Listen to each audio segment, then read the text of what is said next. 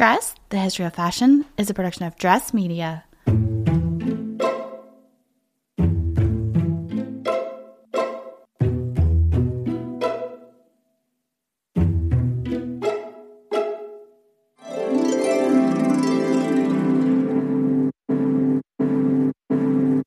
With over 8 billion people in the world, we all have one thing in common. Every day, we all get dressed. Welcome to Dressed, The History of Fashion, a podcast that explores the who, what, when of why we wear. We are fashion historians and your hosts, Cassidy Zachary and April Callahan. 'Tis the season, dress listeners, and by that we mean it's time for our annual hiatus, where Cass and I take some time off from making brand new episodes to relax and spend some time with family and friends. But in the meantime, please join us as we retrace our own fashion history footsteps with a selection of our favorite past episodes. Happy holidays to all who celebrate, and we can't wait to catch you all super soon for Season 7 of Dressed, launching end of January 2024. Please enjoy this episode from the Dressed wardrobe of over 450 past shows. Okay, fashion designers, fashion design students, and home sewers, we have heard you. And for the last 3 seasons, we've gotten so many requests for this episode that we're going to do today. We couldn't even begin to list all of you who have submitted this listener request. But time is nigh, friends, and today is the day.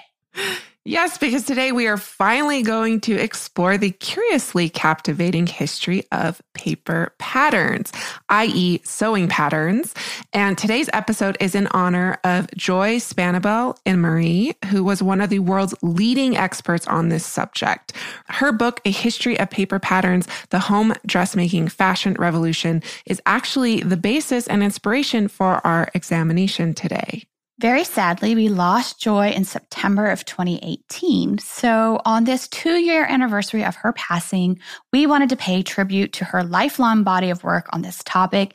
Joy was really a legend in our field. She had a master's degree in costume design, and for many years, she worked at the University of Rhode Island as a professor and chair of the theater department, where she also designed for something like 86 of the school's productions. I mean, it was a lot.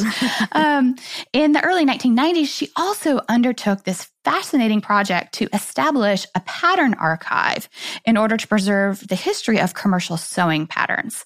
So, fast forward to 3 decades later, and the Commercial Pattern Archive, which is located at the Special Collections at the Robert L. Carruthers Library at the University of Rhode Island, it now holds the largest collection of paper sewing patterns in the entire world. And when you say largest collection, you are not joking, because this collection is home to more than 56,000 patterns in the collection's electronic database and 46,000 paper patterns. So this is no small feat at all.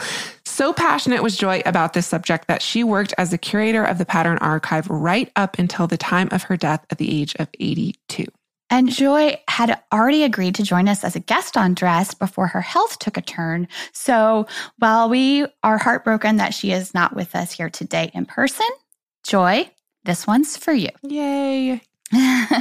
So, Kaz, I learned so much from Joy's book, not only about paper sewing patterns, but actually about some of the periodicals that we hold in special collections at FIT. And I think we're going to get into that here in a bit. But the very first thing that struck me is that the literature on pattern making dates all the way back to the 16th century. So in 1580, Juan de Alcega, who was a Spanish tailor, published his Book of Practice of Tailoring, Measuring, and Marking Out. That is the English translation, of course. It was originally published in Spanish. But that text is believed to be one of, if not the oldest surviving treatise on pattern making from 1580. Yeah, I mean, that's just incredible. And we're not going to list here the copious number of volumes issued by French, German, and English tailors, which followed his publication during the 17th and 18th centuries. But let it suffice to say there were many, which detailed the writer's own philosophy and system of pattern making, of which generally entailed the rock of eye method, which I had never heard of. Me neither. And this was basically freehanding or free drafting a pattern of which you probably already had some knowledge about.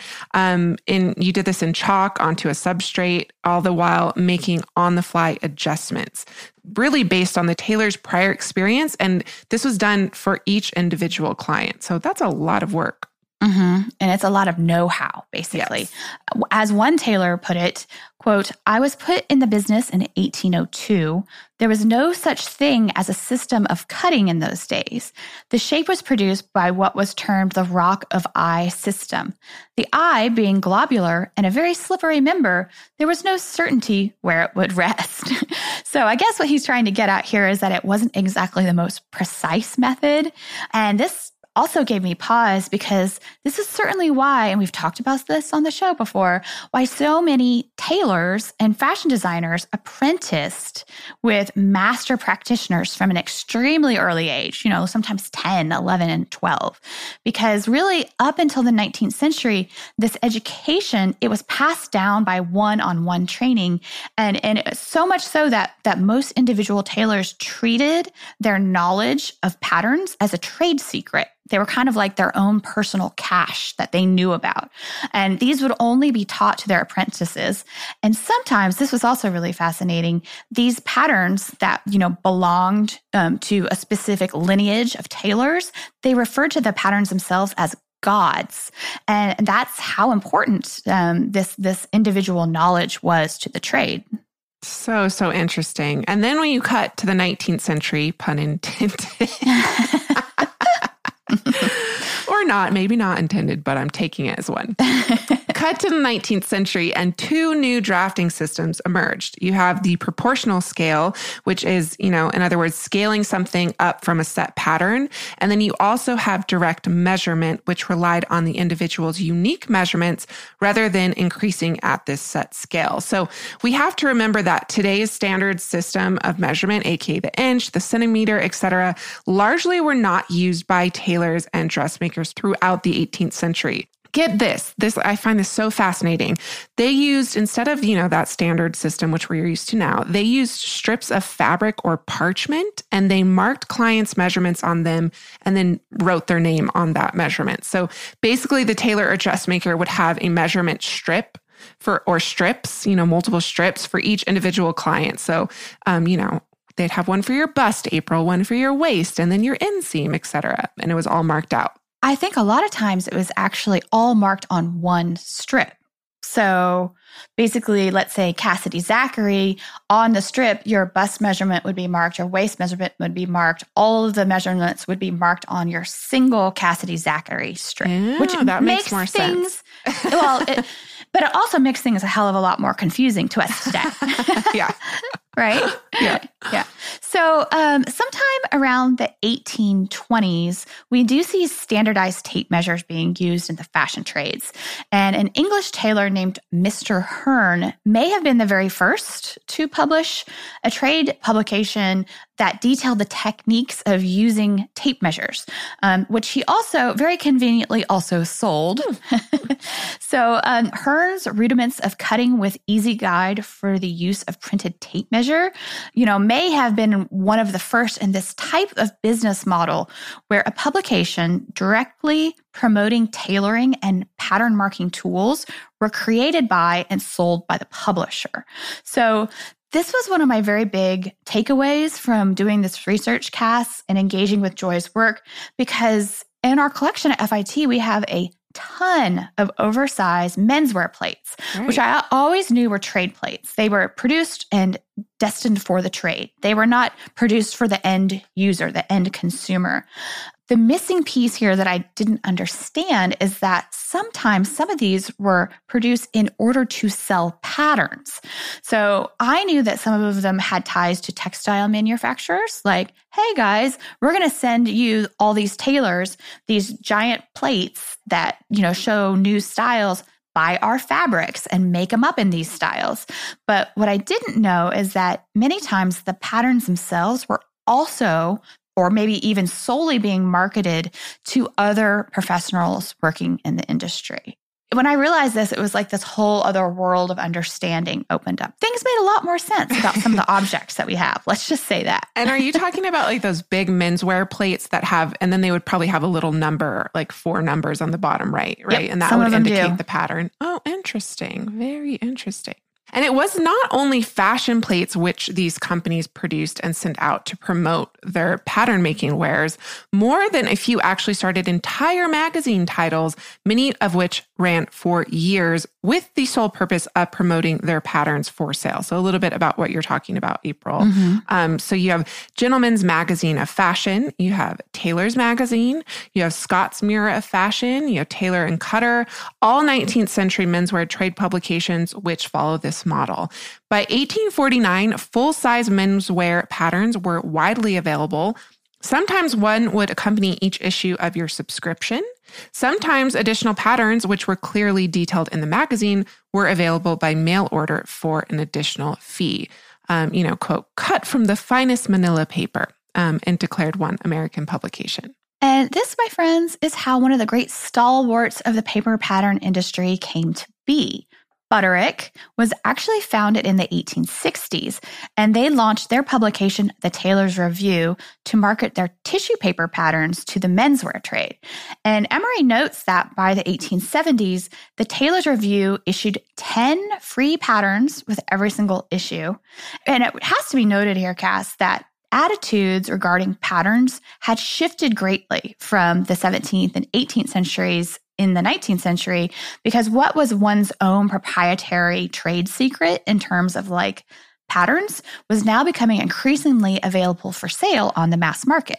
And at the same time, patterns and systems for grading women's and children's wear were also being published, but in a bit of a different manner. So some were certainly marketed to the tailoring and dressmaking profession, while a whole slew of others were actually being published for free in the pages of ladies' magazines with mass circulations. And I know you have a lot of those in FIT's collection because I've looked through them. So oftentimes at a miniature scale and without any accompanying directions. So, looking at these patterns now is a bit mind-boggling as to exactly how one was supposed to use them. But of course, we must remember that the publishers were counting on the fact that this great preponderance of their female readers were actually experienced seamstresses, which was highly likely at this time. Even if you're an amateur, most women at this time were far more experienced sewers than many of us today, I have to say. Of course, not all of us. I know tons of our listeners would disagree with that. But yes. Regardless of class, needlework and sewing was part of a young girl's education. And many young girls were expected to make their own clothes and in the future to produce items of clothing for their own families. Yeah, so publishers basically were like, oh, they know what to do. There's no explanation necessary. Just print the shapes of the pieces of the garment and let's move on. And I cannot stress how small some of these little patterns were in these ladies' magazines of the 19th century. For instance, let's say it's a pattern for a young girl's dress, and the entire thing would be housed within like a 3-inch by 4-inch square. And it was really the shapes that they were conveying, and the pieces like overlaid each other, or they fit within each other within this 3x4 square. So it's confusing. Not a plan of how they should be laid out to cut by any means. It's just like a bunch of shapes. Yeah. And as Emery explains, quote, the pattern pieces are only for those that make up the basic garments. No patterns are given for facings, pockets, linings, and so forth. One size only, designated in some instances only by age. The assumption is anyone using patterns would know how to make the garments once they had the main shapes. It was presumed that seamstresses and home sewers had cutting and sewing skills, end quote. Not to mention the fact that they were also assuming that people creating these garments from these teeny little illustrations also had the knowledge of how to scale them up from something that in actuality was about the size of a jigsaw puzzle piece. So it's fascinating, And that being said, it's not to say that full-size patterns for women's garments didn't exist. They started to become available on the market sometime around 1836. And we have a whole slew, Cass, as you mentioned, of French fashion publications or ladies' magazines, including Journal de Demoiselles and Petit Courrier des Dames, which provided these really cool inserts that were bound into the magazine. And oftentimes they have full-size patterns for children's clothing.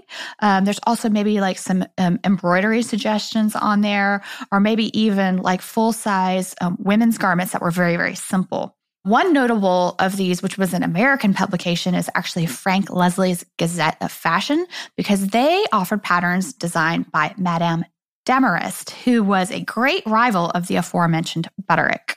Yes, Madame Demarest, or should we say Madame's Demarest? Plural. Yeah. Is an intriguing figure or figures. And as you know, April, there has already been a fair amount of scholarship on the Demarest empire, which rose in part thanks to the expansion of the U.S. Postal Service. Emery actually explains that before this time, Postal Service deliveries were limited to personal letters.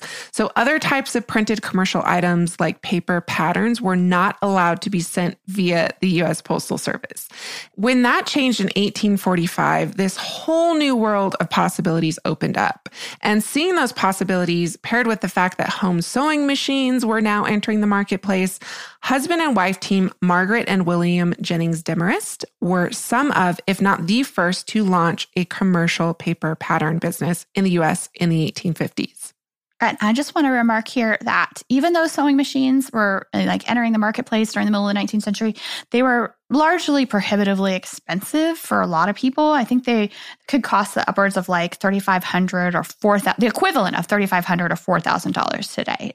It wasn't like they were like, you could pop down to Walmart and buy one for like $150, Yeah. So people are still sewing by hand largely in your house. Although as these became, the technology developed, they would obviously become less expensive, more accessible, and effectively revolutionize the way clothing was made in tandem with paper patterns. That's right.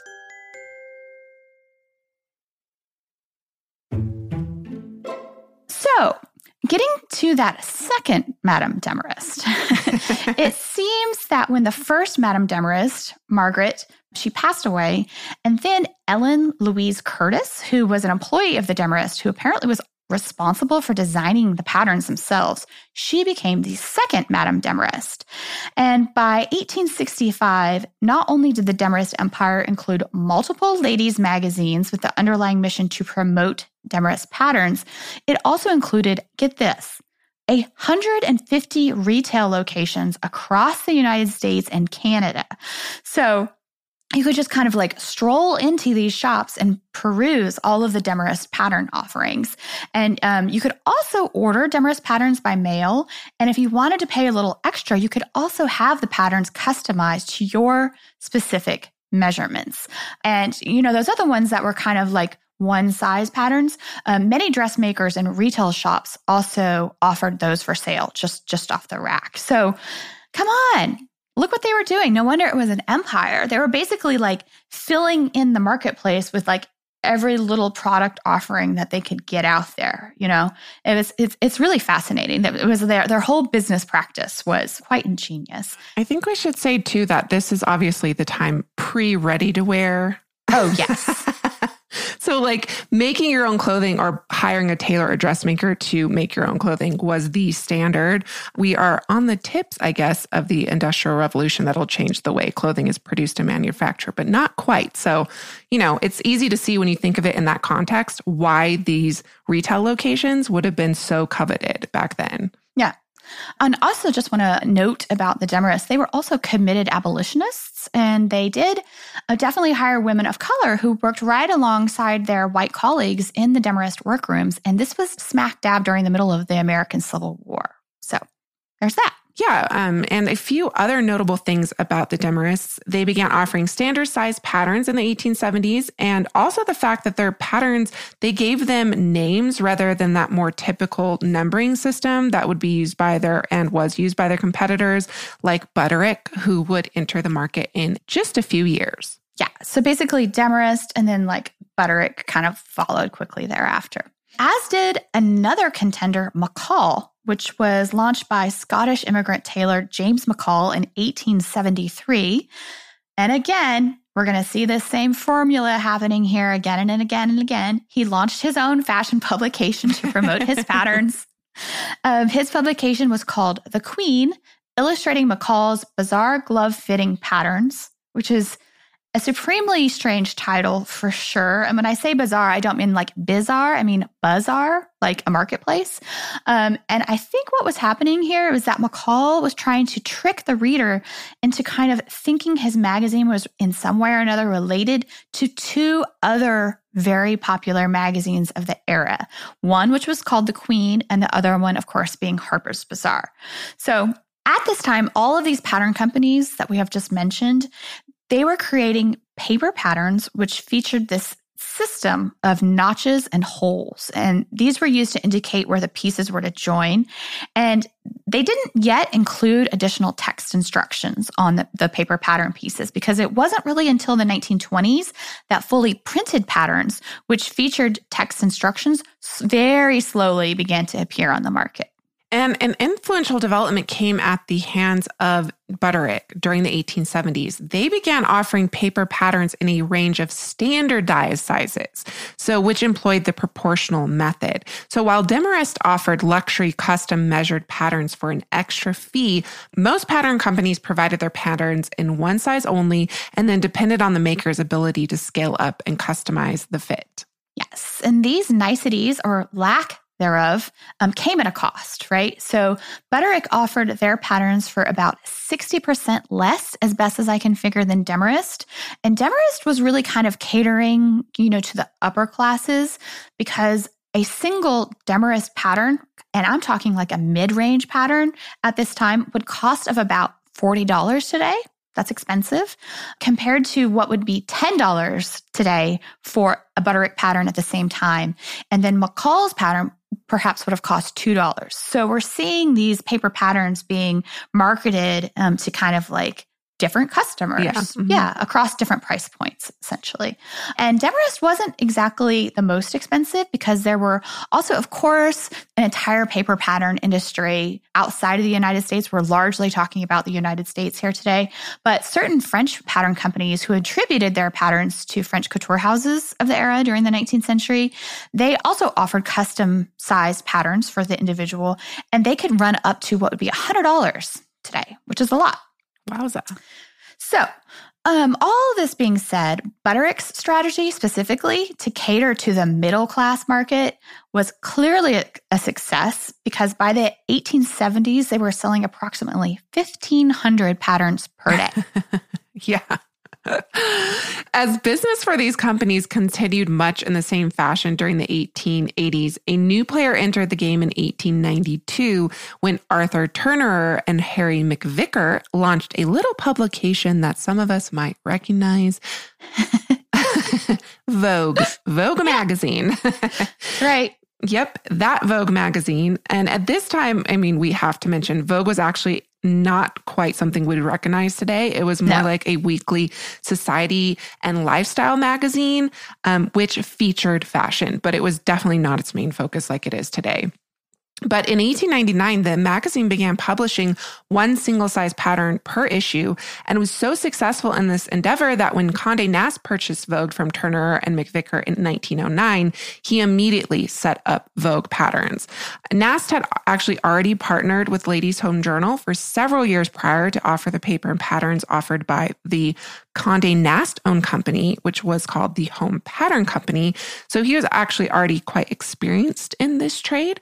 And as Emery notes, under Nast, Vogue quadrupled its pattern offerings. Quote, by 1911, Vogue was issuing 200 patterns a year, most of which were of a fashionable rather than practical or utilitarian nature. And also, it's worth saying that under Nast is when Vogue became the fashion magazine. Yes, yes. Absolutely. And it's also around the same time, 1910, 1911, where most companies now also created special envelopes to house their patterns. And this development allowed for more and more companies to offer more text directions pertaining to specific construction techniques. And I think there was a while back, Cass, we got a listener question about doing some history on the illustrators for paper patterns. And I just want to let you know, I can't remember who it was, but we did look into that and I wasn't able to find anything. Not to say that it's not out there. So we might get to that at some point one day if we find more information. But we did get your listener request, so thank you. And of course, we're talking about the teens here. We have to acknowledge World War I. And during this time period, these pattern companies really kind of came to the aid of both the public and also, in certain instances, the government. As Emery notes, quote, Butterick issued the official Yao woman's costume of the U.S. Navy. McCall's issued ladies' work suits, which were adopted by the U.S. government munitions workers. And many of the leading pattern companies of the time also offered patterns for Red Cross nurse uniforms, as well as the clothing needed by convalescing soldiers, which were created by volunteer seamstresses and then donated to, all these medical facilities that were taking care of the wounded soldiers when they returned home to the States. And then moving post-war, commercial pattern companies actually took a bit of a dip. Fewer and fewer American women, it appears, were making their own clothing. So to entice new customers, McCall's began offering its couturier patterns for the home sewer line. And these patterns were officially licensed for sale from the likes of people like Chanel, Lanvin, and oftentimes these envelopes were actually being printed in color. And, this is because the company, I think, is betting on this luxury aspect in opening the purses or pocketbooks of seamstresses with couture aspirations. Yes. So your pattern itself is actually deluxe. Another company that is well known to us today entered the marketplace during the 1920s. On the brink of the Great Depression in 1927, Simplicity also joined this group of businesses. And Emery notes, quote, there's a general perception that pattern companies prospered during the Depression due to the increase in home sewing. It is true that women were making more clothes for themselves and their families out of necessity. However, the pattern companies did not fare well, especially during the first half of the decade, end quote. And when she says the decade, she of course means the 1930s. Yeah, during the Depression, the cheapest patterns on the market cost double the price of a loaf of bread. So forced to choose between feeding one's family and buying a new pattern, many women shared amongst each other or reused the same pattern again and again to save that expense. Butterick ran into serious financial trouble during the 20s and 30s and was actually forced to sell their publication, The Delineator, to the Hearst publishing empire. Vogue, on the other hand, decided to go all in. This is when they launched a Hollywood line of patterns based on styles seen on the silver screen, as well as their Vogue Couturier patterns, which were not licensed from or designed by couturiers, but, they gave the overall feel of French fashions of the era. Yes. Because, French couturiers would have been highly, as we know, they're very, very protective of their designs, especially during this period.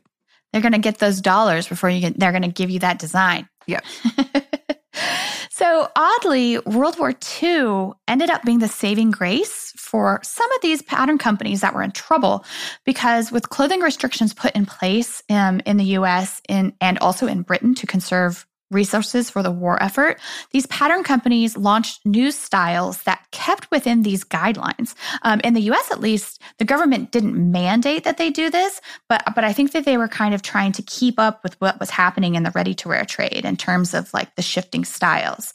So they also, some of these pattern companies created niche pattern instructions for refashioning old garments into fresh new styles. Like a lady might take her husband's old suit and then refashion it into a suit for herself.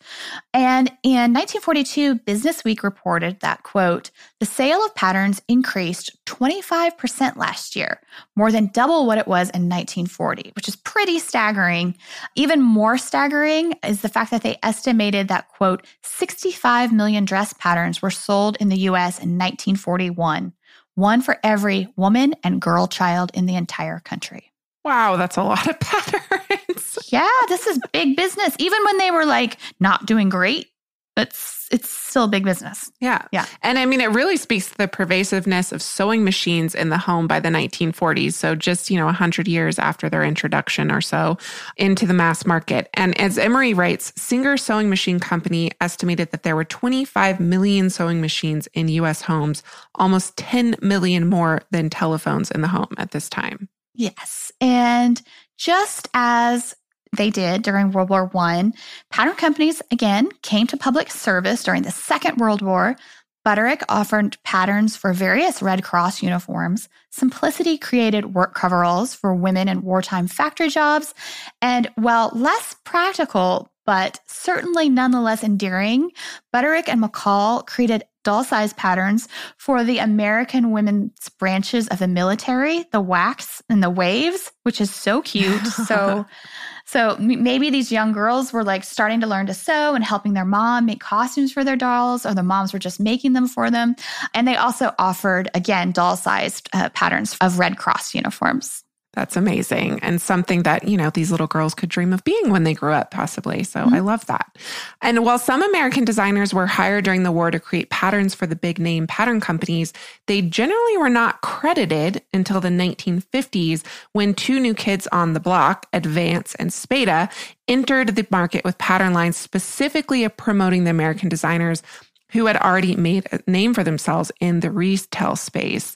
And Spada, for instance, offered patterns for designs by people like Claire McCardle. You also have Joe Copeland and Seal Chapman, Bill Blass and Donald Brooks, who would later join the lineup as well. And while these new upstarts Advanced and Spada carved out a market for themselves, of course, that we also have Butterick, McCall, Simplicity, and Vogue, who continue to rule the day at this time.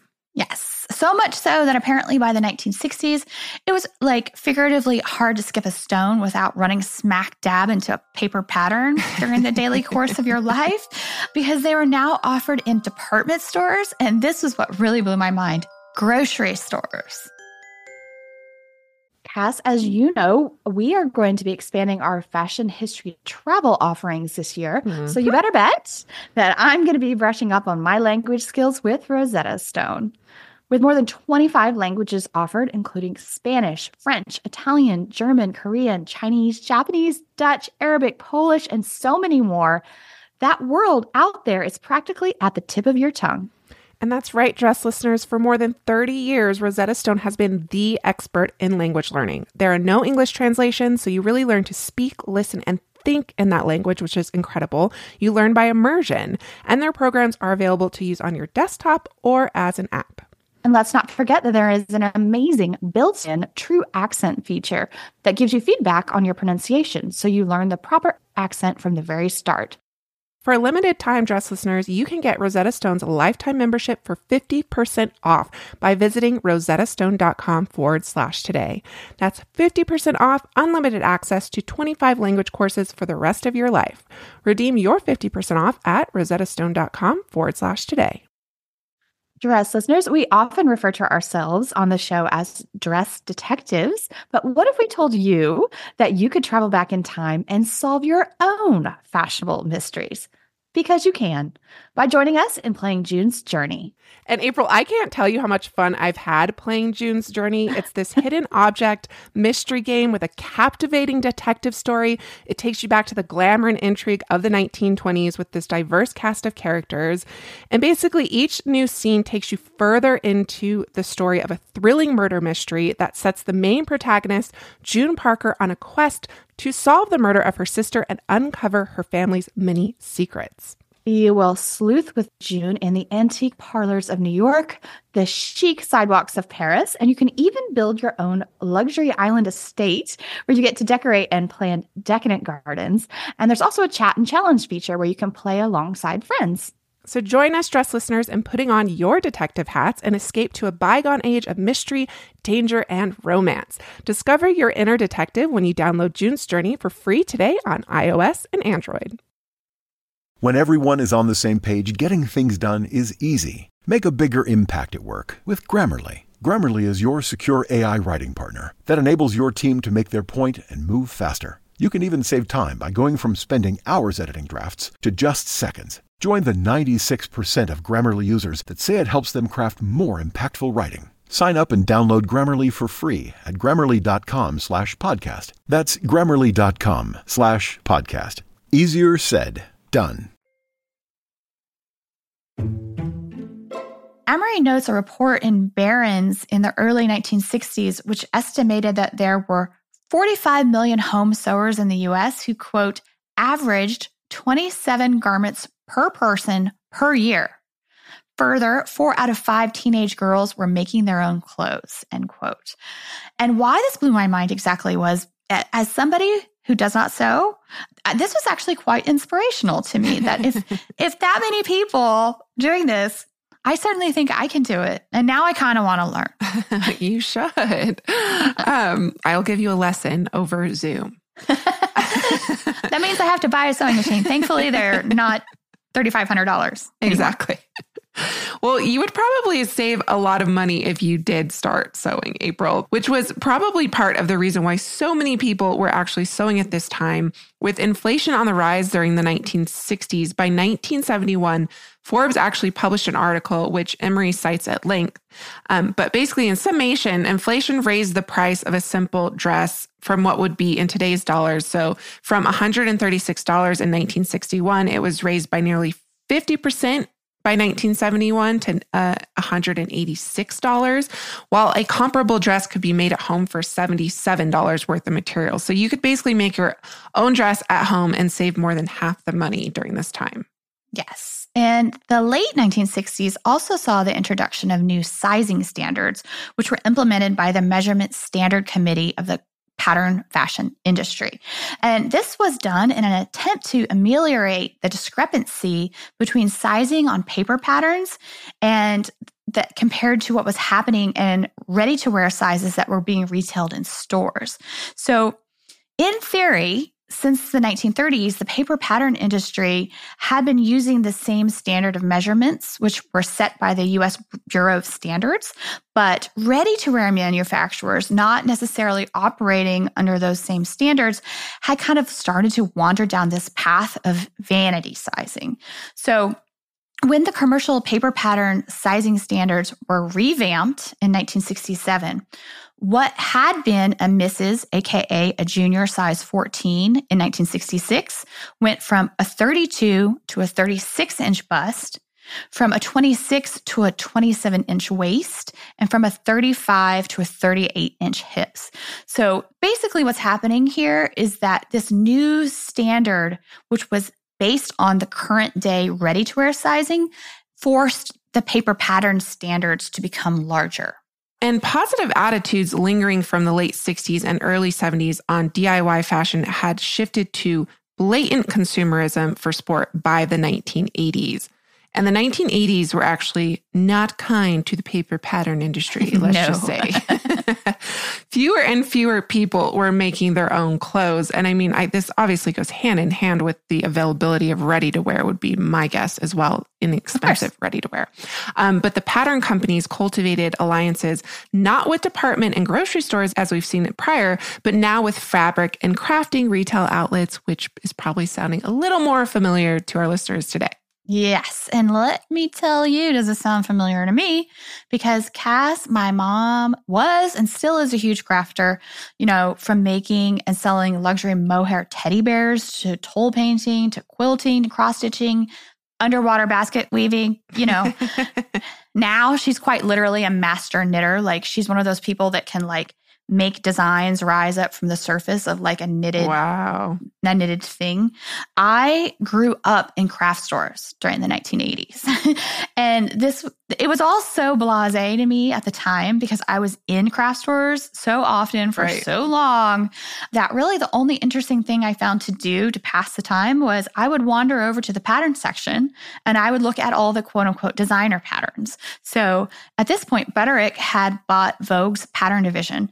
So it was usually this Butterick produced Vogue patterns that I always kind of made a beeline for. And I'm talking, I was 7 or 8 at the time. So I think possibly I've always been a fashion historian. I just didn't know yet.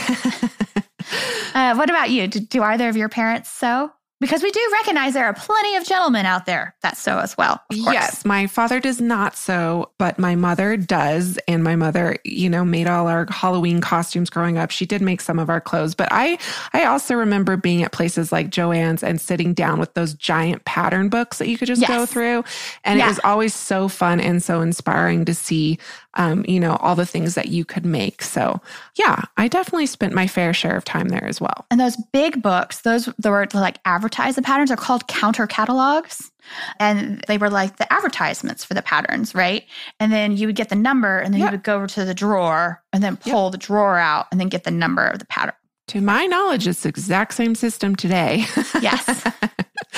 But back to the 1980s, one particularly interesting thing about the pattern industry during this time was the adoption of new technologies. So industry-wide, the switch from cut and punched patterns to printed patterns that had started in the 1920s, well, it really had ramped up in the 1950s. And by the 1980s, printed patterns were now the standard. So printing also allowed for multiple sizes, usually 3 to be printed on the same size, same sheet of tissue, which again, we recognize today. You buy patterns and there's different sizes in the same pattern. And then you have the introduction of new computer technologies, which really helped quicken the pace of production industry, across the spectrum. So as an article in Forbes noted, the time it took to create a new pattern and get it in the store was more than cut in half during the 1980s, from 10 weeks to 4, thanks to computerized designs and new printing and distribution technologies. Quote, speed to market is important because pattern designs are typically knocked off from popular styles or licensed from hot designers like Donna Ban and Ralph Lauren. Unless the pattern maker is quick, a dress can be on the remainder rack before the pattern is available in stores. And that's a quote from Forbes at this time. Yes. And Butterick in particular actually was able to double the output of some of its less expensive, easy to make pattern lines because there was a huge market for these. And they just kind of cranked them out as fast as they could, these best-selling pattern lines. And by the way, in that quote that Cass just read, when they say Donna Ban, I highly suspect that they meant Donna Karan. That would make a little more sense. Yeah. She was actually contributing designs to the Vogue Patterns American Designer Series in the late 1980s. So as we move into the 1990s, of special note to us fashion historians, our lovers of vintage fashion, is the launch of Vintage Vogue Patterns in 1998, which adapted patterns from the 1940s to modern day sizing standards. And also, Butterick launched their Retro Butterick the following year in 1999. And speaking of fashion history, can we just talk about the fact that fashion designer Nolan Miller, who also happened to be the costume designer for the smash hit TV show Dynasty, did an entire line of Dynasty collection patterns? I know. So these patterns are so fabulous. On the pattern envelope, they feature Diane Carroll, Joan Collins, and Linda Evans, modeling the ensemble that the pattern was taken from. And, I when I discovered this, I was like dying. They're all over eBay if you'd like to get your hands on some. I actually texted when I learned about this, one of my best friends who does drag, and I was like, OMG, we need to get you some Dynasty dresses and suits made immediately. And this was not the only kind of like celebrity connected promotion that the pattern companies engaged in. They actually got some of the hottest A-list celebrities of the time to model for those counter catalogs that we were just talking about, Cass. People like a young teenage Brooke Shields modeling these giant white bouffant 80s blouses. Also actress Marlo Thomas and Sherry Belafonte Harper, model Christy Brinkley. The list goes on and on and on. Again, this is still big business. In order to hire some of these people to simply model the designs for the counter catalogs, this had to cost them a pretty penny. Oh, absolutely. However, yes. Now that we've done this whole history of paper patterns, as we see, when they have their ups, then they have their downs. So by the early 2000s, things were turning a bit meager again for the paper pattern industry. McCall actually ended up purchasing Butterick Vogue, which then merged 3 of the main players in the biz at this time. And while today you can still find Vogue working with contemporary designers like Badgley Mischka, Rachel Comey, Ralph Rucci, and Tracy Reese to offer their designs to the home sewer, many hobbyist sewers can also create their own patterns online. Companies like Taylor Nova, Free Sewing, and Pattern Lab allow customers to create patterns according to their own measurements and then download and print their patterns. Mm-hmm. It's very cool. I especially really liked Taylor Nova. I spent a little bit of time tinkering around on there a bit. It gives you a 3D model of yourself after you enter your measurements. And then you can like try on garments and et cetera, et cetera, et cetera. And, I think I do need to learn how to sew, I don't think it'd be that hard for me because let's face it, I would probably just be making caftans and maybe an occasional jumpsuit once I knew what I was doing. You know, it's not hard to get started, honestly. I mean, you do need a sewing machine, or you can just sew by hand. I mean, people still do that. And there's an incredible costuming community out there that still does hand sewing. But yeah, I recommend it. It would be nice to pick up my sewing machine again, too, and get creative. I've been having fun actually lately upcycling garments or bringing old garments into the new. So so cool. But I mean, I think that does it for us this week, dress listeners. May you consider the hands of the individuals who designed, cut, and sewed all of the hundreds, if not thousands, of pattern pieces residing in your closet next time you get dressed. Again, so much respect to Joyce Venable Emery for her body of work on this topic, and also Betty Williams, whose work Joy expanded upon. Our episode today was a brief overview and summary of Joy's book, A History of the Paper Pattern Industry, which was published by Bloomsbury in 2014. It is still in print, so you can get your hands on a hard copy if you wish, and it also comes as a Kindle book. And another book recommendation if you are into this topic, and this one actually deals in a bit more detail in terms of the history of patterns and drafting systems. This book is called Cutting a Fashionable Fit. It's by Claudia Kidwell. It was published in 1979, and this is out of print, but you can actually download a PDF of it for free from the Smithsonian Research Online website, which is so cool. And of course, please check out the Commercial Pattern Archive at the University of Rhode Island's website, where you can reach more than 50,000 images of patterns dating back to 1847.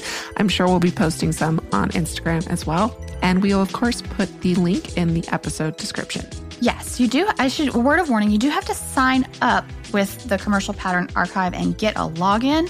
And I'm not sure what their status is these days in terms of operating during COVID, but it is an incredible resource at your fingertips, and we wanted to share it with you all.